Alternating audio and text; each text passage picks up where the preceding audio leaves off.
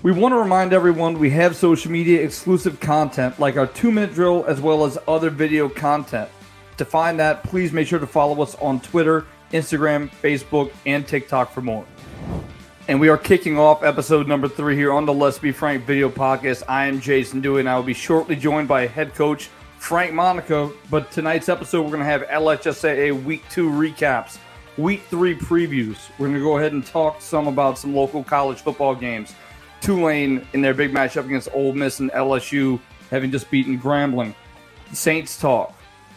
We'll also have special guests, national recruiting analyst Sam Spiegelman, and in the Let's Be Frank segment, we'll have Coach talking about the importance of offensive linemen. But before we do, we want to go ahead and thank our sponsor, Accardo and Dufresne Law Firm, your go-to River Parish lawyers, for being the title sponsor of the Let's Be Frank podcast. Go ahead and bring on Coach. Coach, another episode, another week.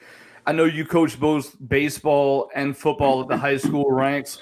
Why is football different in terms of preparation and the way you have to get ready for the season and the grind that is football season as opposed to baseball? It's a great question, Jason. The football just requires so much film study because, every play, the defense is in something different and they try to stop you. It's a cat and mouse type of scenario. You have to look at personnel and the matchups and things of that nature. So in football, you never really feel like you're prepared. Whereas baseball, it's only one way to feel a ground ball correctly. You teach them how to hit and how to pitch, and you do the situation, and it's repetitive things. You keep going over. They all are, but football is just totally different because of all the things that involved with special teams, playing offense, playing defense, and whether you platoon, there's a lot more to the program, and the intensity is just totally different too because it is a contact sport. So that kind of separates the two sports right there. But baseball is very, very cerebral. It's kind of laid back because in between pitches and stuff like that. Whereas football is very, very intense, and because of the fact that it is a contact sport, that makes it totally different. The term you always use, Coach, is it's not a contact sport; it's a collision sport, and I've always loved that. I've used that a bunch because that's one of your phrases that has always stuck with me. They always say that dancing is a contact sport. Right, that's the follow-up line, Coach. I want to go into that one if you didn't. But let's go ahead and take a look at some Week 2 recaps from the LHSAA season. In our first matchup, we had Carr defeating Scotlandville 45-0. Tough second week for Scotlandville, but Carr is just a well-oiled machine. No question. I think that Scotlandville was outmanned, and Carr's got so many people in the field that can play. So, I look for them to be in the state finals, regardless of what happens with this injunction or not. And in our next matchup, we had Newman taking on Riverside. Newman won 33-7 in that matchup. We knew the talent that Newman had, and being a little bit bigger of a school that might play into it. Riverside had a rough go. We'll see what happens moving forward, but both still very good football teams. Yeah, I think the Riverside does not have the numbers that Newman had, and there's a big difference between 2A and 1A. Coach Rousseau does the best he can with that, but Newman looks like they have a pretty good football team this year too. Even though after the Manning kid, it looks like they can run the football and they're very well balanced. So look for them to make some noise in 2A. In our next game, St. Charles defeated Lutcher 16-14. Yet another game that came down to the wire between these two teams. Both won the state title a year ago, and it took a field goal as time expired to win this one for the Comets. Heck of an offensive drive on the last drive. The ball could have gone either way right there. Lutcher was actually completed a couple long passes, but Rivers again. St. Charles was very, very resilient, and they held their own, and they overcame a bunch of penalties to get there. And they had a little sophomore soccer kicker that came in there. He actually had missed a PAT earlier in the game and came back, and he just drove that field goal like it was no issue whatsoever. And a big win on the road. In our next matchup, we had Ruston defeating Jesuit 35-7. We knew it'd be a tough one for Jesuit with that big physical Ruston team. Proved to be a bit much this week. Yeah, I think, Jesuit's still a very, very young football team. They're playing a couple of ninth graders, a number of sophomores, very young, and Ruston just outmanned them. And they lost a tough opener themselves. So I think they came down here with a little revenge in mind. And I think they're a team to contend with, because they were a team that made it all the way last year and didn't win it, but look for them to be there again. Destrehan knocked off John Errett 24-7 in their matchup. We know the depth that Destrehan has, and they just continue to build and roll that snowball down the hill on their attempt to win a second state title in a row. Yeah, I think John Eric came there as a big underdog, and it proved out that way. Destrehan is just, right now they're just too much. Their program is too far along for John Eric till they get their swagger back like they used to do in the old days. In our next matchup, we had Brother Martin taking on St. Paul's. Brother Martin won 23-10 in that game. Brother Martin, we talked on the phone, Coach, coming off that state title loss against John Curtis, trying to move forward with this positive energy that they have after having a 5-5 regular season, but having won those 4 straight games to get to a state title last year. You're right. They're just a well-coached football team, and St. Paul's is too. That was a good battle there, and St. Paul's is very good on defense. So I think Brother Martin's quarterback is he's been there before, so he's got experience and he makes them go. So look for them to contend in the Catholic League again. Warren Easton knocked off Catholic in what was a shocking score, 49-26. We know the athleticism both these teams have. Warren Easton not able to make it to the playoffs this season, but a very impressive showing from a very athletic group of young men. I don't even know if the game was that close. It looks like Warren Easton was really, really, I mean, they were rolling. I mean, Catholic didn't stop them. And, Catholic just has so many players. That was a big surprise. Not that the fact that Warren Easton won, but the separation between the two teams, because that game was not really a competitive game. In the next matchup, we had Rummel taking on Duhe, and the Raiders won 20-17. A tight matchup yet again, similar to a year ago, and this time Rummel was able to pull off the win a second straight time. Duhe has a quarterback that's an LSU guy, and he's really got a fine arm, and they're going to win a lot of football games. They were ranked number 1 in 3A, so I think that was a big win for Rummel, especially coming down from 10 down, and with the 2 quarterbacks that they have. And I think, it was a swing pass that actually went 60 yards for a touchdown at the end. But that's a huge, huge win for Rummel and Coach Nick Monica. In our last recap, we have Holy Cross taking on De La Salle. Holy Cross won 49-27, getting revenge after the last season's defeat. Holy Cross seems to be a team on a mission with 18 returning starters and a lot of talent. No question. I think, they got a lot more talent than De La Salle put on the field. But De La Salle fought, and I knew Coach Grant probably had in position, but I don't think they had the horses that Holy Cross has. And they have a lot of big play guys. And they might have 4 receivers that can play for anybody. So they're going to be hard to contend with if they can stay healthy. Absolutely. And we're going to go ahead and move on to our preview section. Coach, a lot of big games in week 3. We start out with Newman and Benton. Last year, it came down to the wire. Newman had to make a comeback, a 54-52 type game. Benton comes in 1-1, Newman 2-0, and a lot of talent on both sides of the field. Yeah, Coach Stewart and Coach Reynolds Moore are very, very good friends, and that's how this whole thing created at the Manning camp, because they're real good buddies and they set up this game. But both of them do an excellent job, and Newman has to go on the road. This is a Thursday night game, a little bit different venue, because that's hard. Sometimes you lose a day of practice when you play, if you're not allowed to play on Sunday. So that could be a real good matchup again. And expect it, a lot of talent in that secondary for Newman, new quarterback for this Benton team. We'll see how that plays out. In our next matchup, we have Brother Martin taking on St. Thomas More. Last year, it was St. Thomas More winning 30-16. Of course, they ended up winning a state title. Talented quarterback, young man named Sam Altman, passed for 33 touchdowns just a year ago. Another talented running back. And Brother Martin has to step up defensively if they're going to have a chance in this game. Well, I think the key here is not only the defense, the key is their offense must keep St. Thomas More off the field the best they can, because they can score. So you're going to have to score with them. You might have to get some breaks in this ball game, because St. Thomas More, they run a fast-paced offense, and they like to put up the points no matter what, and they're not going to stop scoring. If it's 50-60, they're not going to stop scoring. So Brother Martin has to slow down them by slowing down their own offense a little bit, and just kind of get 3 or 4 yards and move those chains and keep their offense off the field. Coach, that's kind of how you made your living in high school, was to keep defenses on the field. How much does that play into especially the high school game with the 12-minute clock in particular? That's a great question, Jason. It's important that if you have a good defense, and my philosophy was always build your defense first, and you can find ways to move the football. But other than your quarterback, we took the best players and put them on defense, because if you can't stop anybody, you have no chance of winning games. You can't depend on outscoring people. Some people do that. Some people do that because it looks sexy to score a bunch of points. But the bottom line is who scores the most points at the end of the game, what's on the scoreboard. So I think you build your defense first. And then all of a sudden you play to your defense. Like sometimes you might not go for it. You punt it on fourth down, play your defense, then play the field position. Some of the best games that we've won, we ran only maybe 50 snaps, but you won big because you played on a short field with great defense and great special teams. So I think that was always my philosophy, is just to make sure you can stop somebody first. Because if you can't stop anybody, every play call must be a perfect call, and that doesn't happen.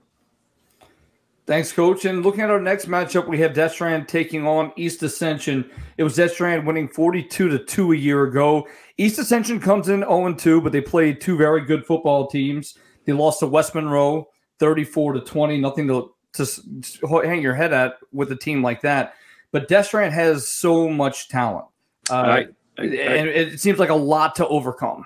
I agree. If EA can come up with some kind of offense, this could be an upset. If they come up with some kind of offense, from what I understand, they got the biggest football team in the state. They're huge. They're big. I know they're physical. They're strong, but they just haven't been able to get much offense going. Now, again, the competition they've played has been really, really good. Some of the best in the state. But listen, don't be surprised now if they give Destrehan everything they want to.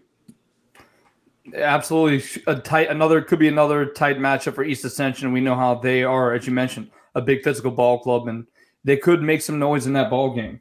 In our next matchup, we have Carr taking on Warren Eastern, two extremely talented ball clubs. Last year was a lopsided affair, and Carr won 67-20 in that matchup. But we know the ability that both teams have in this ball game. Warren Eastern has a very talented group of running backs, 350 yards on the ground last week. And if that is the case, playing on the field the entire game, if your car is going to be rough to be able to come back offensively and rev up those juices after sitting cold on the sideline.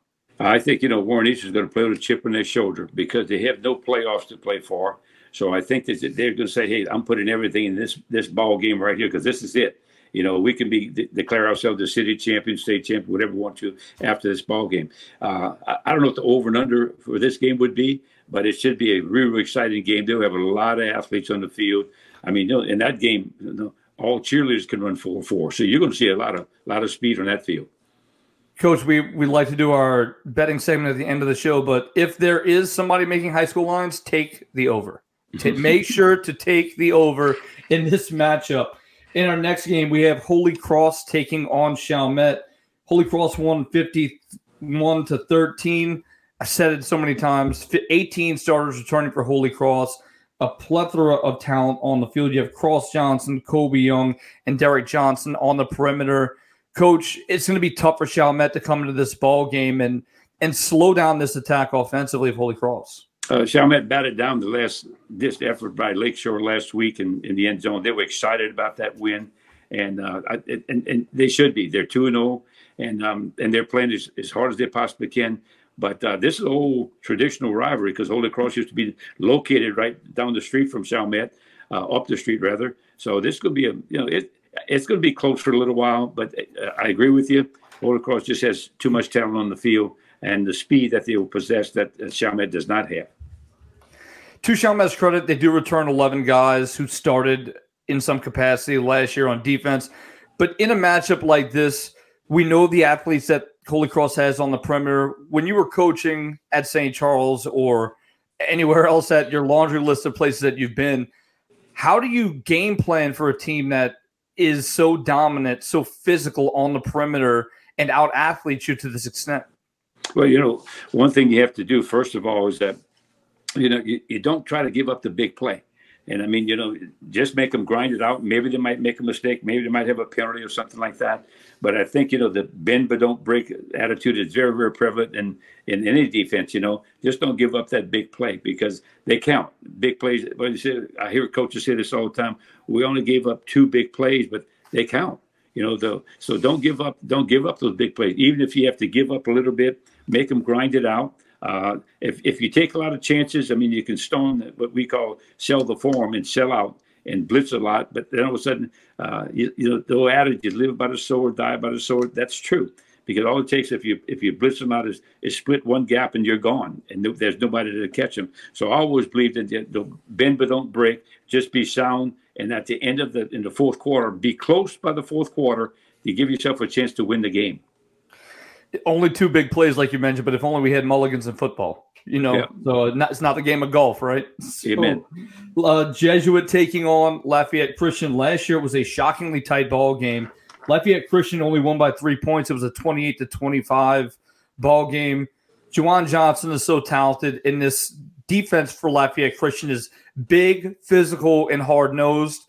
This young Jesuit team is going to have to find a way to keep their offense on the field, make this game as short as possible, and they're going to have to play some solid defense. Yeah, LCA's they're averaging 50-something points a game. I mean, they're lighting up the scoreboard, and that's the way they like to play. But the only chance that Jesuit has is that Coach Manali knows this. He's really good at controlling the line of scrimmage, is running the football right at him. And he's really good about putting an extra lineman in the backfield and running counters and things like that, lead plays. And that's what he has to do. 3 or 4 yards a shot, move the chain, maybe even take a couple shots on 4th down, because he's going to have to keep them off the field. And that's got to be his game plan, because if he tries to run with them and play that type of game and fast-paced offense, it's going to be a long, long night for him. So I look for him to really slow this game down, snap the ball with about 5 seconds, maybe 3 seconds left on the clock, and they really shrink it and give them a limited amount of possessions. That's huge. Most high school games are about 12 possessions, 10 to 12 possessions. He needs to shrink that to about 8. Coach, there's a lot of youth on that ball club for Jesuit. The Blue Jays have a lot of experience on both sides. And on top of that, they're taking that long road trip down to Lafayette. Have you ever had a similar situation where you've had an extremely young ball club on that long road trip? And what's the main thing you have to worry about when taking that kind of approach to this type of game? Well, it's like everything. Coaches say every game has a different mentality and every different intensity, every game. But once your culture is developed, the kids fall in the line and they understand that. They know where they're supposed to be at a certain time. They know on a bus trip that, okay, you're not going to have cell phones. We're going to watch some tape and we're going to occupy your time. We might stop and stretch our legs at a rest area or something like that. Meanwhile, we're going to have a little football meet just to keep football in front of them. And so the coach will break up and stuff like that. But they'll be regimented. It's not just, I'm going to get on the bus, I'm eat potato chips all the way over there, and we're going to listen to music and that whole deal. It's going to be very, very concentrated, very intense, and I think with a great focus. But you don't change that, whether it's you're playing the number 1 team in the state or you're playing the last team in the state. No matter what, they have no wins. You don't change that culture and your game day procedure. Rummel travels to Shaw what we know to be a big rivalry matchup. Rummel has bested them quite a bit recently, but we've seen the amount of change in that Shaw program since Coach Tierney has been there. What do you expect in this ball game? Well, they're a totally different team they were last year. They're more mature. They're big. They have some playmakers now. And on the offense, they got a great running back. The quarterback is really, really tough, a real thick kid.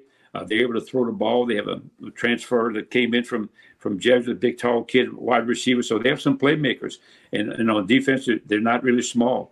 On the flip side of it, Rummel's looking at this game after the big win last week. They're trying to get some momentum created they have to put some pieces together because they've had a series of injuries already. And look like they've lost 3 guys for the year already. So you have to put some of those guys together and make some of those ninth graders grow up on the road. So this could, and Shaw's been looking for this game for a long, long time. So this could be quite a war. In our next matchup, St. Aug takes on Zachary. They're going to head down to Baton Rouge. Zachary, new quarterback, a few new pieces. Didn't love how they came out in week 1. Of course, they had that bye week in week 2. Probably could have used that game before playing this talented St. Aug team.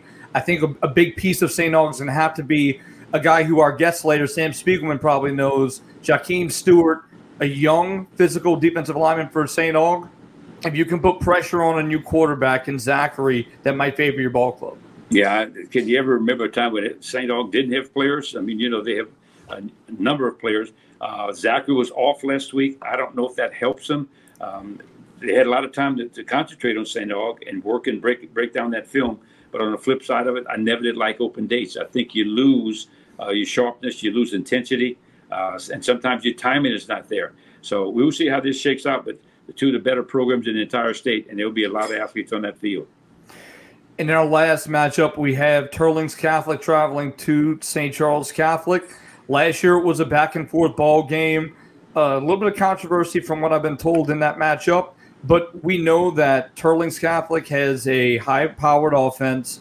They're a bigger school than St. Charles, which means they're going to have those numbers. But we know St. Charles is a school that has 120 kids in their football program this year and has a solid defense. So this might be one of those immovable object meets an unstoppable force. Well, that quarterback for Turlings is back, and he's very talented, and I saw him last year, and that game was a lot closer. I thought that, we actually got the better part of them, but they didn't show on the scoreboard.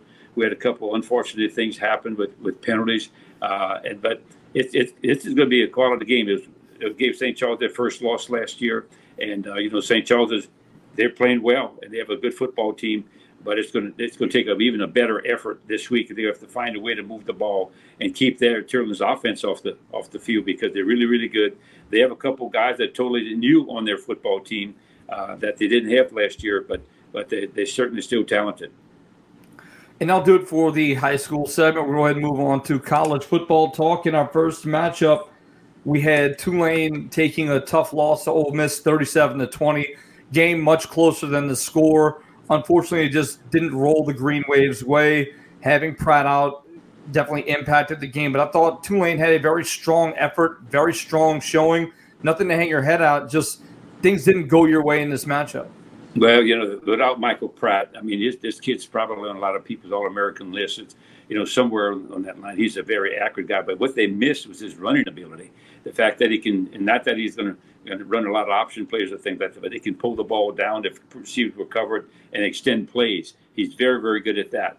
And it was a game-time decision. He had a knee injury, and they went with Horton. And actually played well. And Tulane was in position with 5 minutes to go in the game. They had a big fourth down call, and he got out of bounds. They reviewed it. And Tulane thought they had made the first down. They were down by 7 and a chance to tie it. And it didn't happen. But at the end, they had a fumble, picked up a fumble to the quarterback, but that was a jump touchdown. They also almost had a 56-yard field goal. But just a heck of a battle. Tulane's defense is really good, and they held the running back to less than 60 yards, and that was a tremendous feat in itself because Ole Miss's offensive line was just tremendously big, and the quarterback for Ole Miss is good. So they're going to be a contender in the SEC, and they got a good scheme. But I give Tulane a lot of credit. Of course, I hate to say it's a moral victory because those things don't get you anything. But hopefully that Pratt can be back. They did a lot of good things in that game. Their special teams were excellent, and in that ball game. And with Pratt there, who knows what would have happened. They take on Southern Miss next week, a foe that they are familiar with. Lost that matchup last season, I should say. This felt like the outlier last season, coming off of a loss to Ole Miss. You got to assume that this Tulane team isn't to come back focused regardless of what happened because of last year's matchup. And another thing, Coach Hall, the head coach over there, was the offensive coordinator for Coach Fritz 2 years ago. So, I mean, that's going to add an extra incentive for Tulane to play well. They still can have a good season, and, they still haven't started conference play yet. So this could be a big game, but a good test on the road after playing 2 at home. And let's just hope that Pratt is healthy enough to play in this game. Yeah, and hopefully moving forward, he'll be able to go because we know how much he adds to that offense for Tulane, especially after an impressive Week 1 win that they had over USA. LSU will take on Mississippi State this upcoming week. They beat Grambling 72-10, but a lot of the story was the lack of defense in that first half. a lot of running between the tackles, and, of course, depth weight on. I think LSU is going to have – a lot of fans have this air about them that we've beaten them so many times over the past 30 years that this is a cakewalk. I think this is a very tricky game for LSU. Your defense hasn't proven their validity. Your offense can put up points, but you can't rely on that when you have those annoying cowbells ringing in your ear every single play when you're playing that Starfield. I agree. I agree totally, because this got all the markings of a trap game. Because I think the first SEC game is always real competitive, no matter who's playing.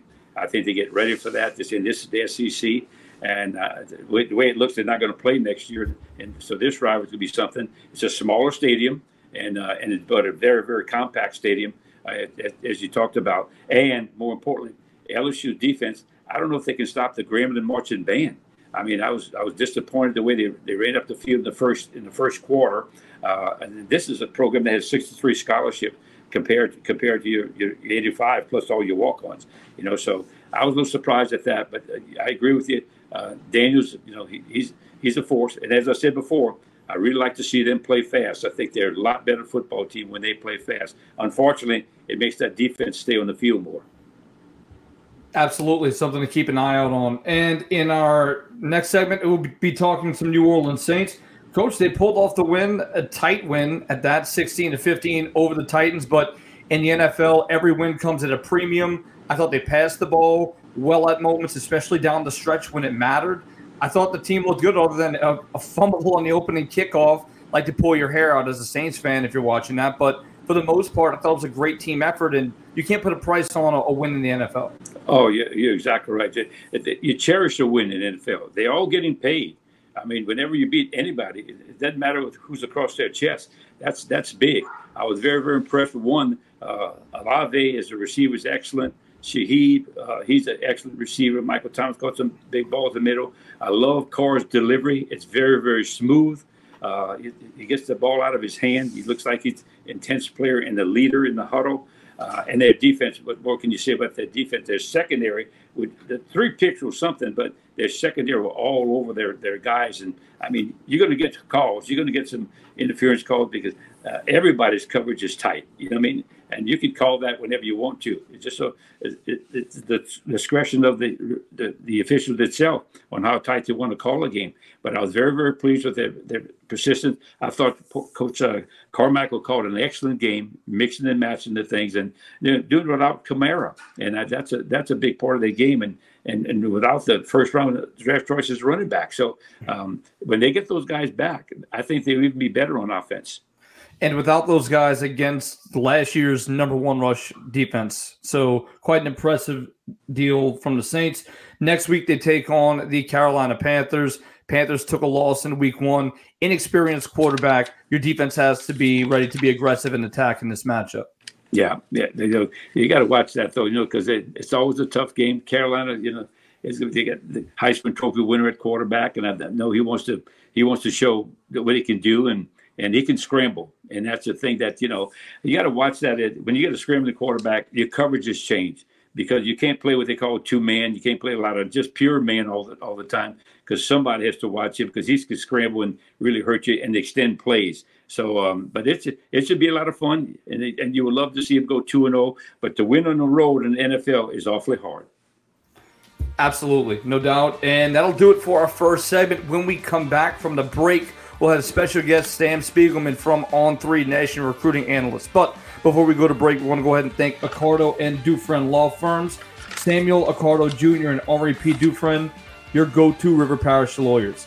The River Parishes is our home, and serving our communities is our passion. We'll be right back.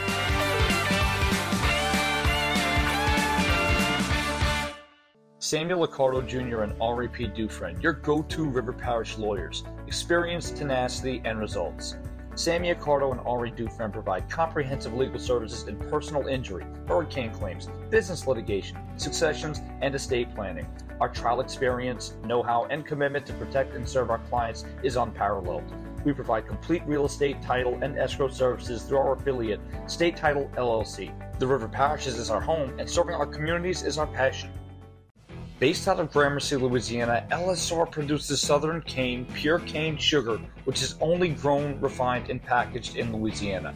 LSR utilizes the latest innovations in technology, as well as ensuring the growth and stability of Louisiana's sugarcane farmers by integrating more than 800 growers in the industry's economic structure. Southern cane is available in your local Associated Grocers and Rouse's supermarkets.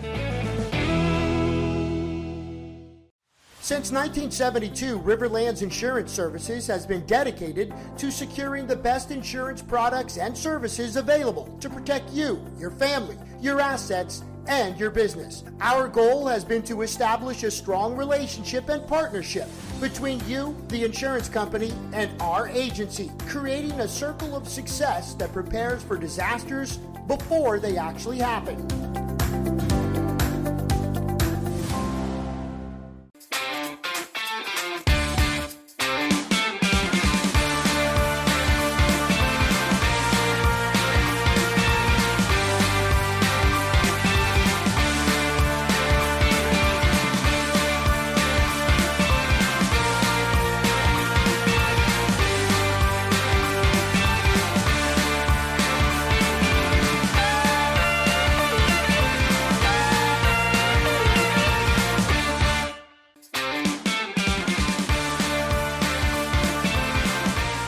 In our second segment, we have special guest on 3 national recruiting analyst Sam Spiegelman. Sam, thank you so much for joining us once again after last season. And I just had a question about how difficult is it to look at the amount of athletes and talent in the high school level and evaluate to build these relationships, because college is so easy. All these games are on television, but high school is a completely different ballgame. You have huddle, but how difficult is it to build these relationships and to find these players?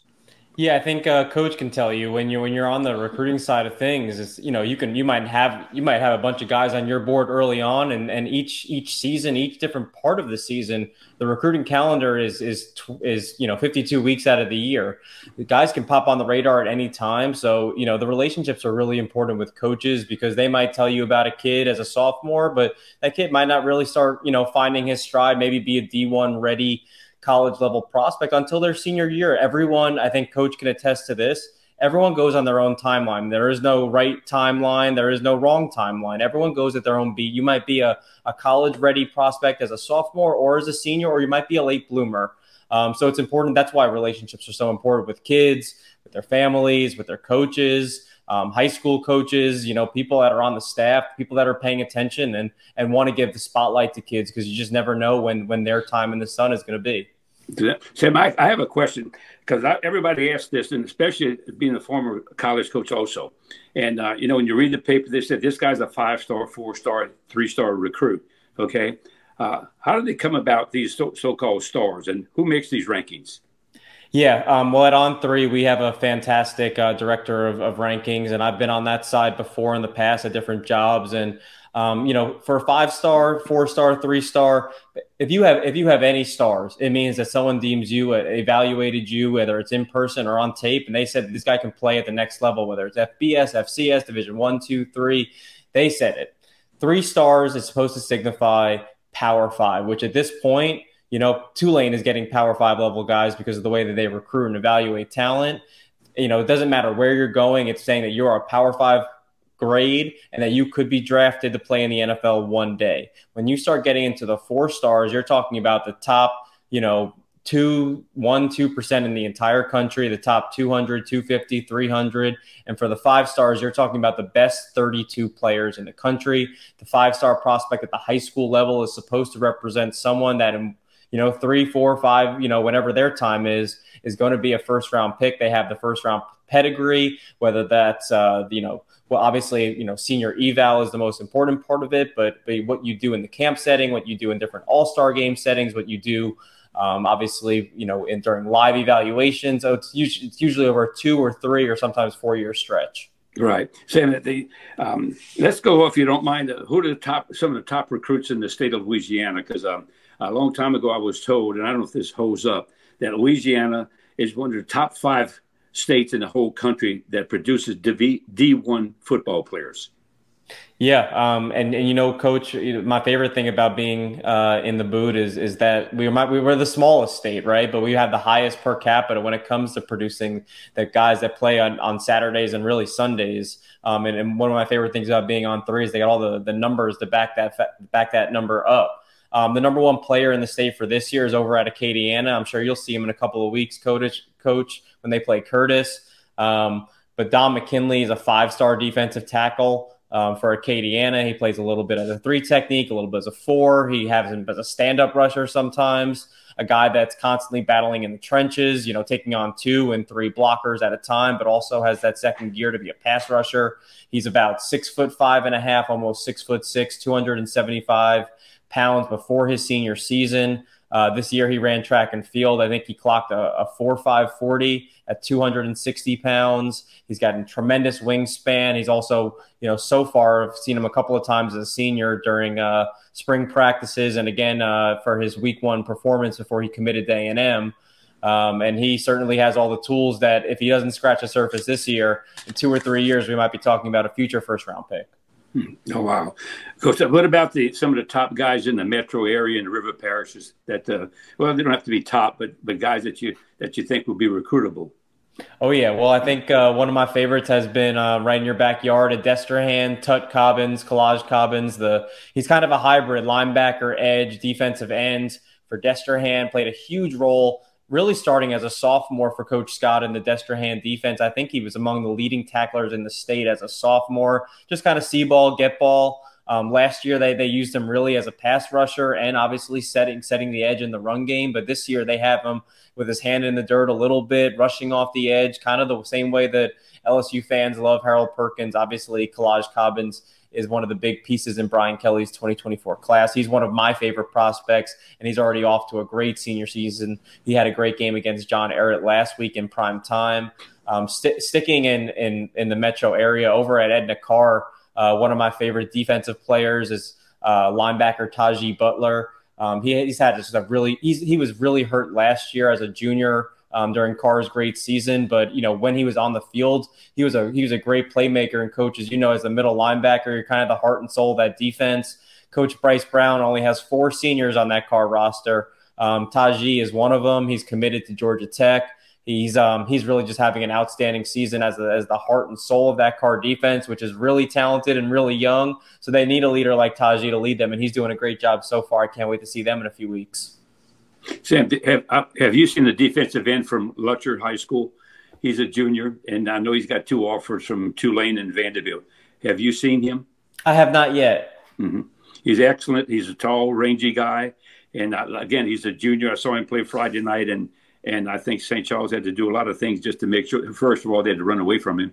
And that always helps, But what about when you acquire all this information, Coach, in terms of that? Because when I was at Tulane, I had a sports writer that would come in, and he would look at my recruiting list, and he would not tell anyone where he got it. That was confidential. The head coach didn't know that he was acquiring it from me because I had a lot of Louisiana schools. And do you do that? Do any of the colleges subscribe to your service to find out where these recruits are? Yeah, I think rankings plays a bigger part than it should when it comes to what college coaches think, because in a lot of ways they're kind of they're playing the game with the media because they're always out for representing their school to make whatever their university looks like. They're recruiting some of the top players in the country. And a lot of times they want to fight you on evaluations. They want to sometimes, if they're iffy on a guy, if they like a guy and they want a second or third or fourth opinion, it's really just, getting all your ducks in a row when it comes to getting an evaluation, coach, because it's so subjective. There are some things that we can look at and say, your mom or dad played sports in high school, college, in the professional ranks. You could play 3, 4, 5, varsity sports and be really great at that. You could run this time and jump this high, but sometimes you're still just a little bit iffy on some people. And like we said at the top, some people just kind of, it all comes together at different points. So, I think college coaches, they love rankings to affirm what they've maybe seen on tape, maybe something that they've seen in a camp or an in-game setting. And then sometimes the rankings either justify that or just hearing it from someone like me who's at a lot of games or on the sidelines a good chunk of my life, I guess, just to get another opinion of someone, just to feel even better about it. I agree with you, Sam. Because recruiting is not exact science, and that's why coaches now are really trying hard.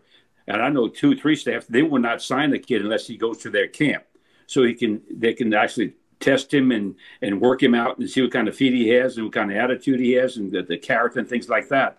Because it's not exact science. The NFL has no restrictions on how many visits a kid has or stuff like that. And NCAA, you only get one official visit, the whole deal.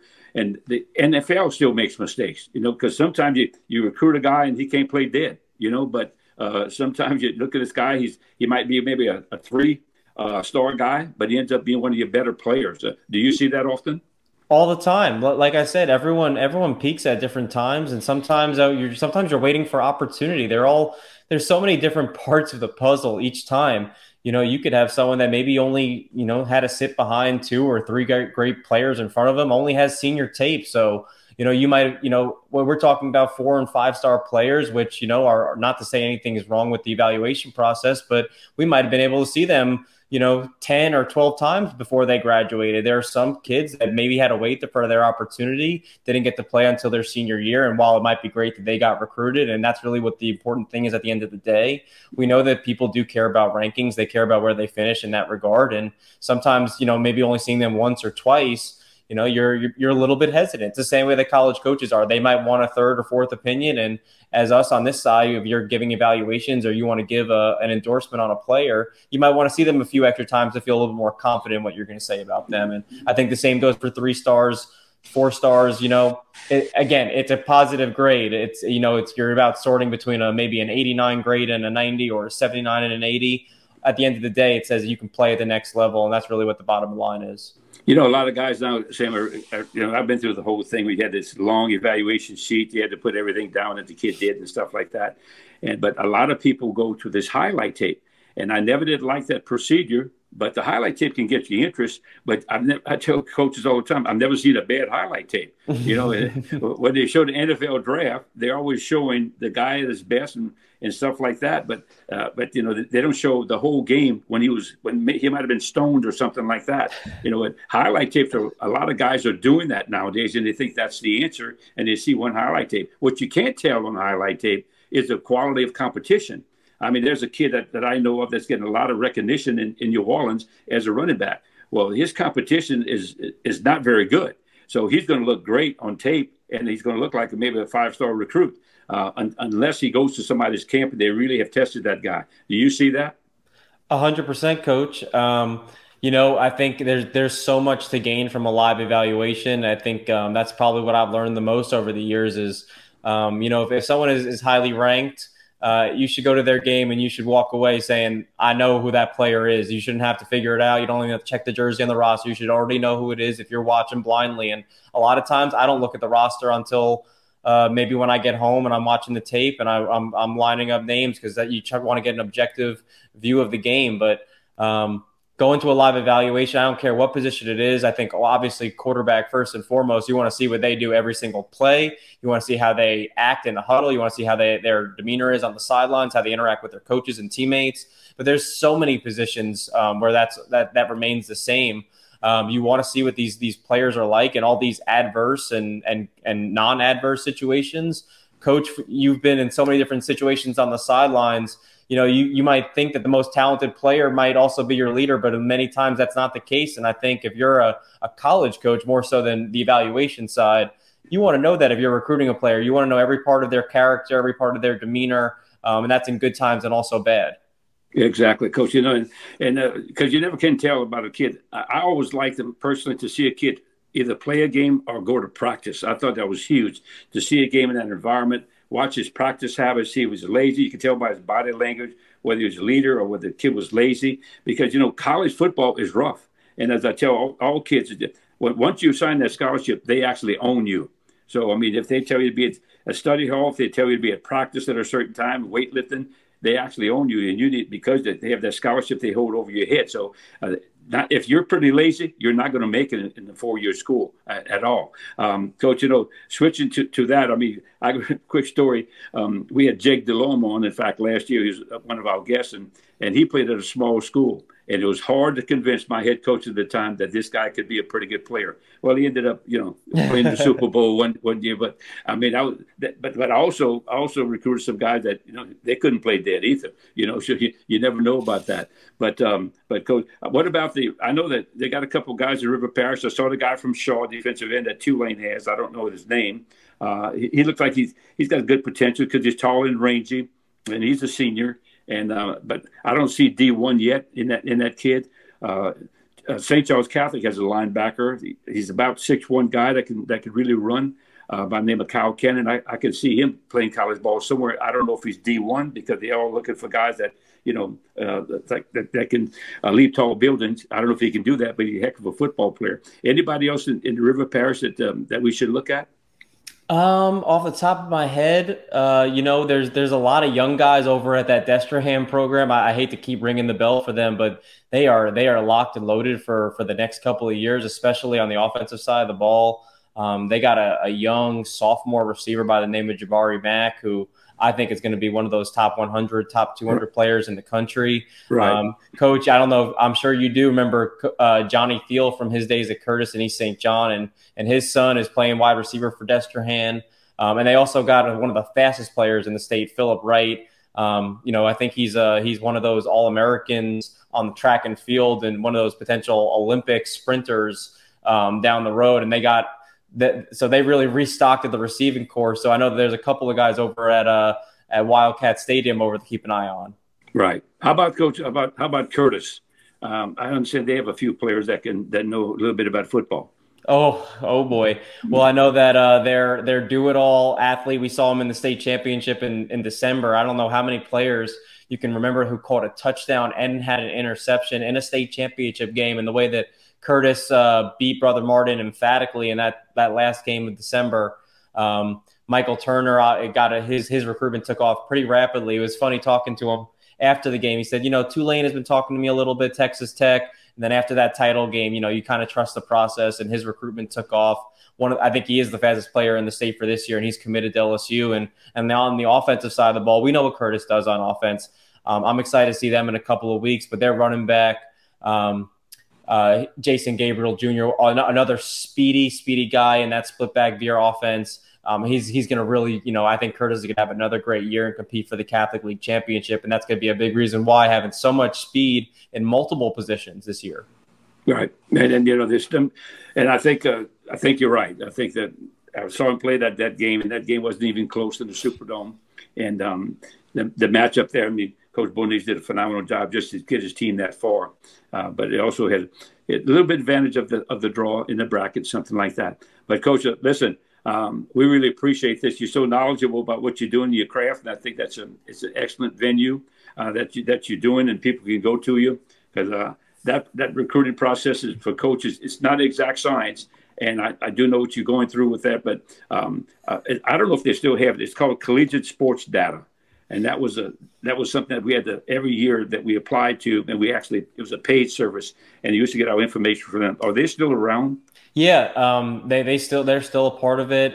They kind of connect themselves through various camps. At my old stomping grounds when I was at Rivals and we did the Rivals camps, they were a part of it. They tried to record every single 40. We did a whole combine as part of our camp series, and like you said, coaches, colleges across the country subscribe to that and pay for that because that's that essential data. Like I said, there's a lot of ways to tell if someone's going to be a 3 or 4 or 5-star prospect, and a lot of it is that same thing that some colleges won't take kids unless they camp there and they can get that data.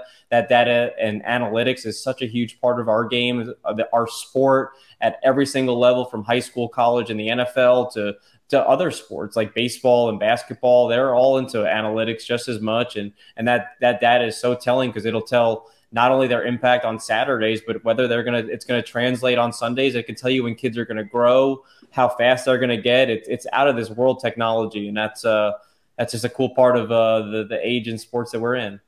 Sam, you bring up a good point too. I mean, now people are recruiting nationally. They're not just doing regional stuff. And people like for instance, Tulane, they have to be national because the academic requirements. So they have to spread out and get more people on their recruiting board because you never know who can get into school and things like that. But one thing I always found, and we used to talk about this often, is that the out-of-state guys like to fly into an airport and recruit around the airport, so they're not too far from it. So they're not going to go to the bayou or something like that, unless somebody's told them or some service that they subscribe to told them that's where they go. I don't know if you find that to be the case, but I did when I was recruiting.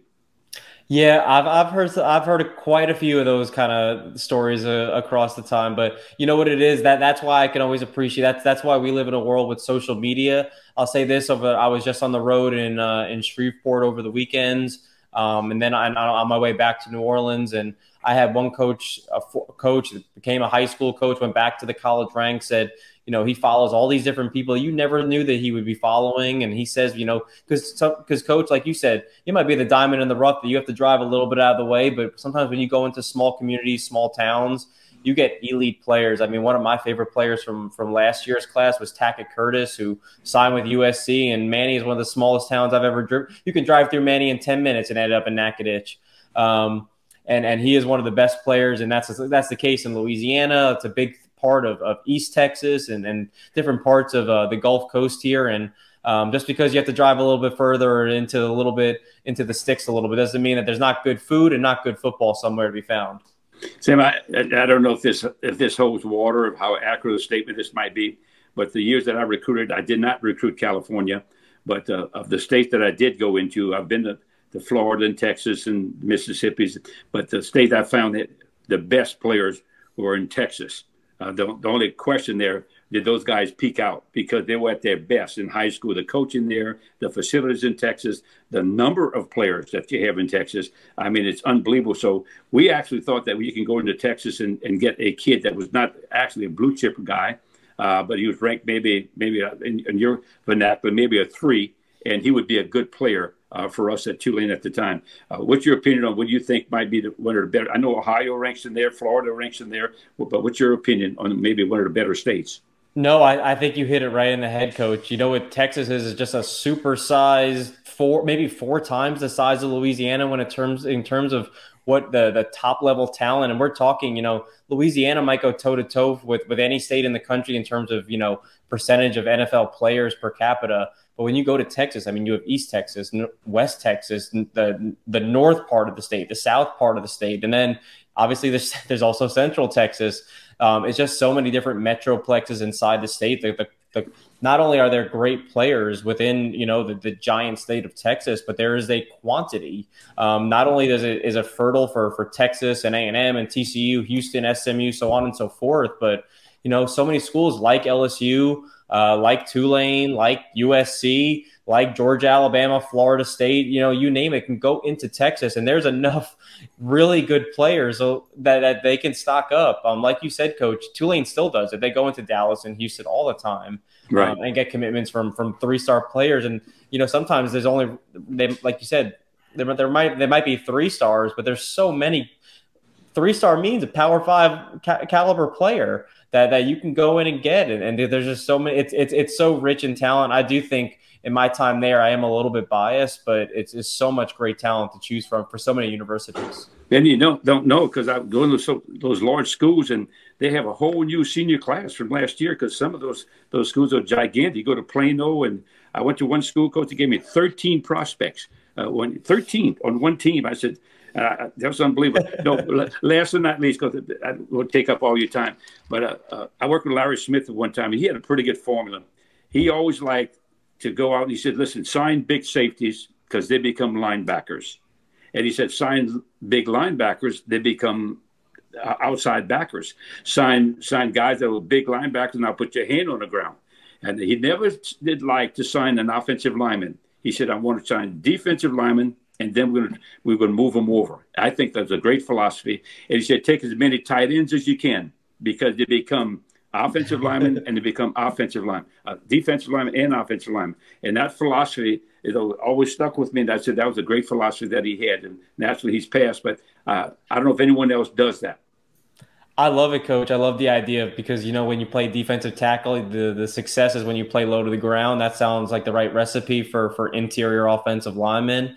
And when you come to some of the best offensive tackles, especially nowadays in 2023, you know, what are we talking about? We're talking about wingspan. We're talking about length and height.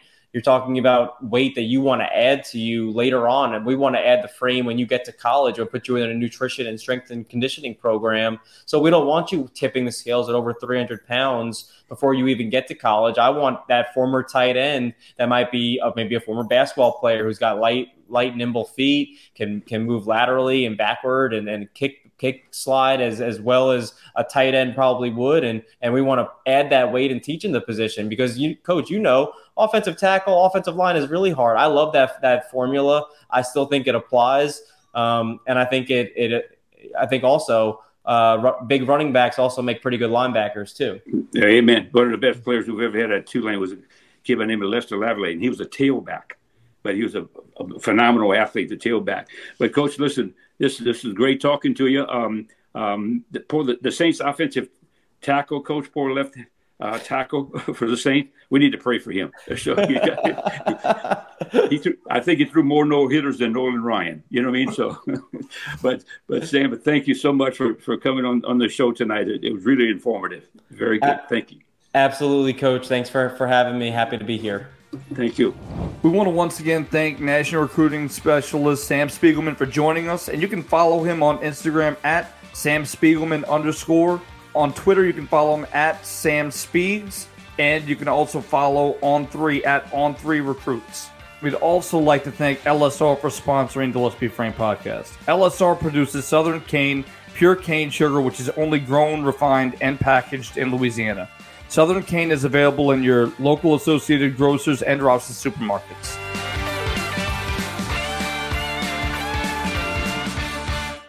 Samuel Accardo Jr. and Henri P. Dufresne, your go-to River Parish lawyers. Experience, tenacity, and results.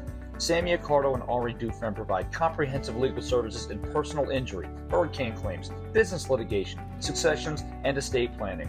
Our trial experience, know-how, and commitment to protect and serve our clients is unparalleled. We provide complete real estate, title, and escrow services through our affiliate, State Title LLC. The River Parishes is our home, and serving our communities is our passion. Based out of Gramercy, Louisiana, LSR produces Southern Cane, pure cane sugar, which is only grown, refined, and packaged in Louisiana. LSR utilizes the latest innovations in technology, as well as ensuring the growth and stability of Louisiana's sugarcane farmers by integrating more than 800 growers in the industry's economic structure. Southern Cane is available in your local Associated Grocers and Rouse's supermarkets. Since 1972, Riverlands Insurance Services has been dedicated to securing the best insurance products and services available to protect you, your family, your assets, and your business. Our goal has been to establish a strong relationship and partnership between you, the insurance company, and our agency, creating a circle of success that prepares for disasters before they actually happen.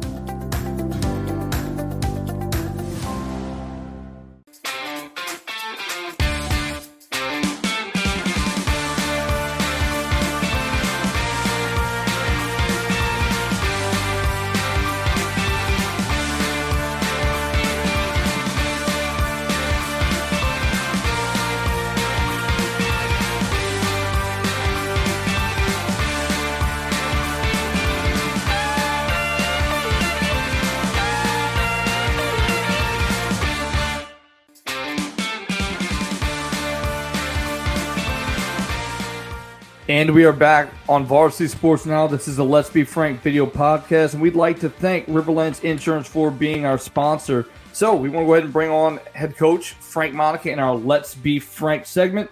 Coach, in this segment, we are going to be talking about unsung heroes, offensive line, and offensive line coaches. Oh, yes. One of my favorite topics to talk about, Jason, because, offensive linemen have been the favorite of most head coaches. They love their offensive line because they have no egos. They're playing offensive line. They don't get their name called on a PA system. Nobody knows who they are. They don't have fingerprints. You know what I mean? So they're really, really unselfish people, and they need to be talked about. You're dealing with people there that probably not the least athletic people on your football team. And they have all the rules on the defense, and the defense has all the advantage. They can use their hands. They can do a lot of things where offensive linemen can't. They can't grab, and they have to use technique. And sometimes the technique is not proper. They must have a lot of strength to stop them, but yet the movement of their feet is really, really hard. So it's awfully difficult to be an offensive lineman. The other part of that is that they have to know their assignment. They must be very, very cerebral. They must know what they're doing, because if the left tackle changes his block, the right tackle has to change his block also. So they all must be coordinated. Those 5 guys must be coordinated as one, because all it takes is one guy, one mistake, and the whole offensive line gets the blame for it. But it might be one guy, but the tight end is part of that sometimes if you use one, or the H-back or something like that. But those guys are, one, they're out-athleted, if there's such a term, and they're not as good as an athlete, and that's why they're playing offensive line. Some of them are retreads. Some of them were taken over from the defensive side because they couldn't play defense, and they moved them over to the offense because they're maybe not fast enough or not big enough or something like that. But they can get by with technique, and they can get by with knowing the ability. And the only advantage they have, they know the snap count and they know the play. That's the only advantage that they have on anybody else. But most of them do not have an ego. Offensive line coaches are a very, very special breed. All the ones I've ever worked, all they want to do is work with the offensive line. They don't care about calling plays. They don't care about formation. They just want you to run the football, because they don't want their offensive line to be showing up with being bad pass protectors also. So if you ask them all, would you rather run or pass? They all would say, hey, run the football. And let's get this game, because I want my guys to come off the ball and be more physical. And there's a lot more to it. Offensive linemen and coaches are like a cult. And I mean, they're really close to one another. They don't care about what else goes on. Just give me my offensive lineman and my technique. And there's a lot of different blocking schemes with offensive linemen. Some are zone oriented. Some are what they call a gap control, or what they call pin and pull. Example, I watched the Detroit Lions play the other night, and they just beat Kansas City with the offensive line.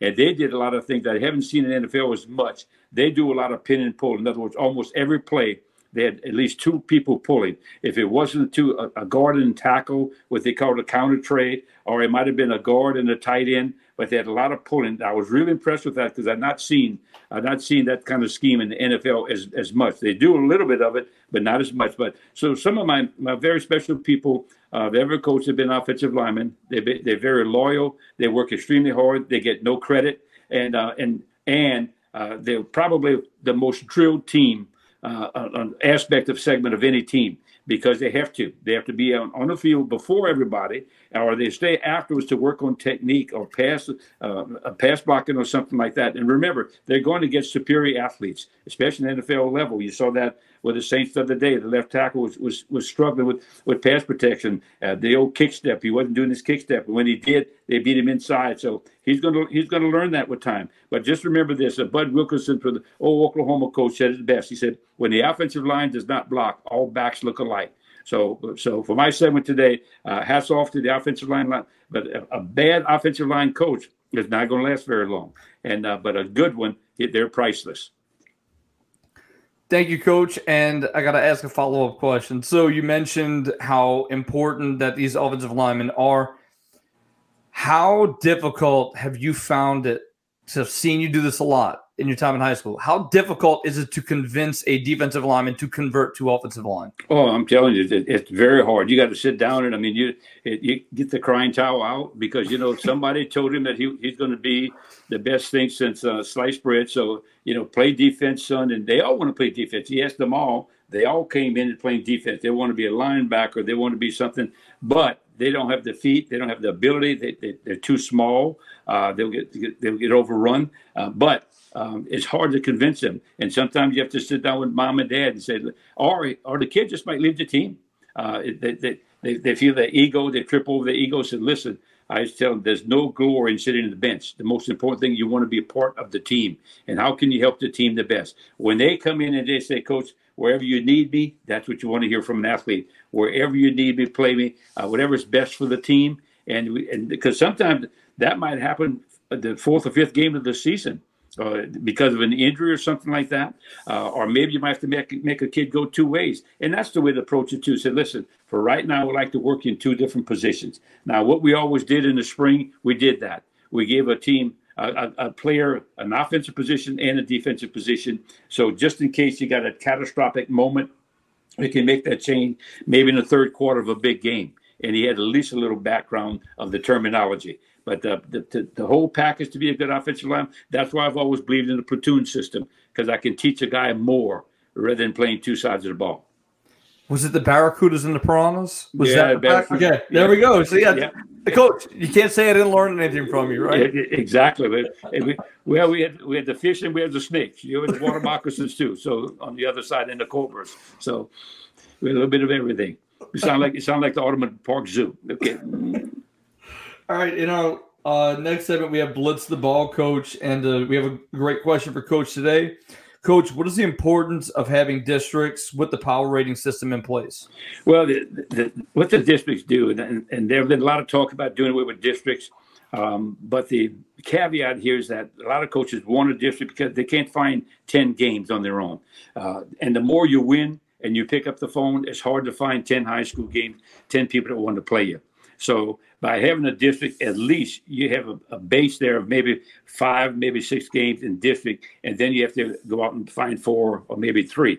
So that's the advantage. Even though the district, there's no revelry in winning the district anymore, you do get a bid to go into the playoffs. But right now, the way the split is, you get in the playoffs anyway. So that's not a big thing. But the big advantage of being in a district is just exactly that, is that the fact that you get a schedule made, even though a lot of these districts are extremely, extremely weak, and you look around the state, we have maybe 1 or 2 good teams in a district, and that's about it. The rest of them are really, really not very good football team. And this is what happens when you go to schedule.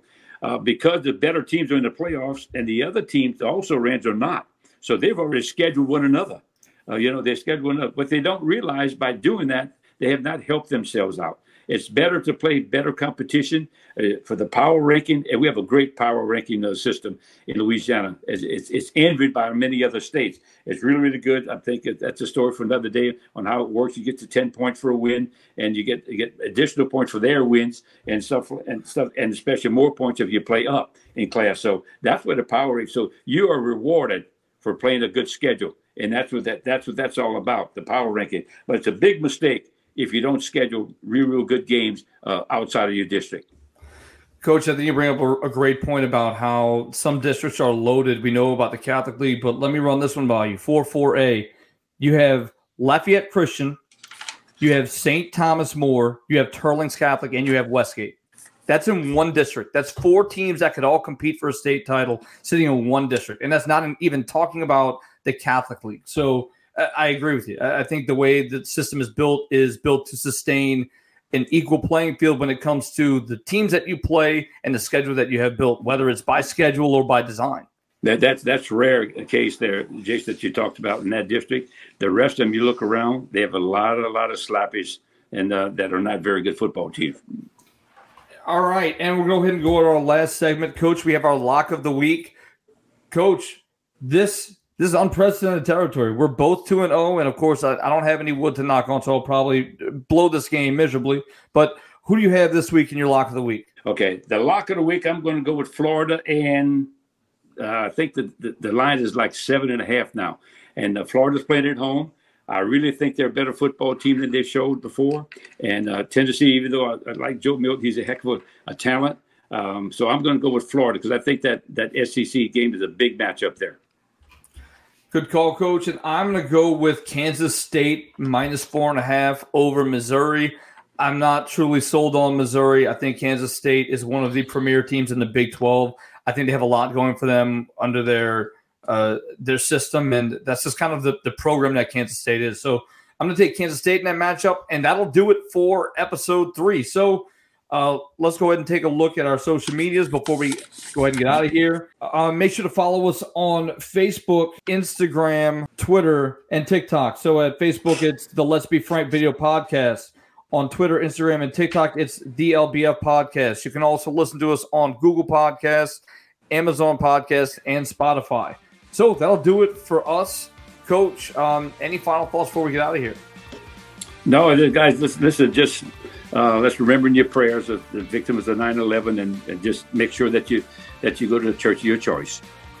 Thank you, Coach. And don't forget, we do have some social media exclusive segments, so please make sure you follow us on those to tune into those. So that'll do it for us. And make sure to join us again next week, Wednesday night at 7 o'clock. So, Coach Tim Deterrier is our guest speaker next week. All right, so that'll do it here. So for Coach Monica, for Jason Duhe, remember, let's lay ball into a lay, let the good times roll.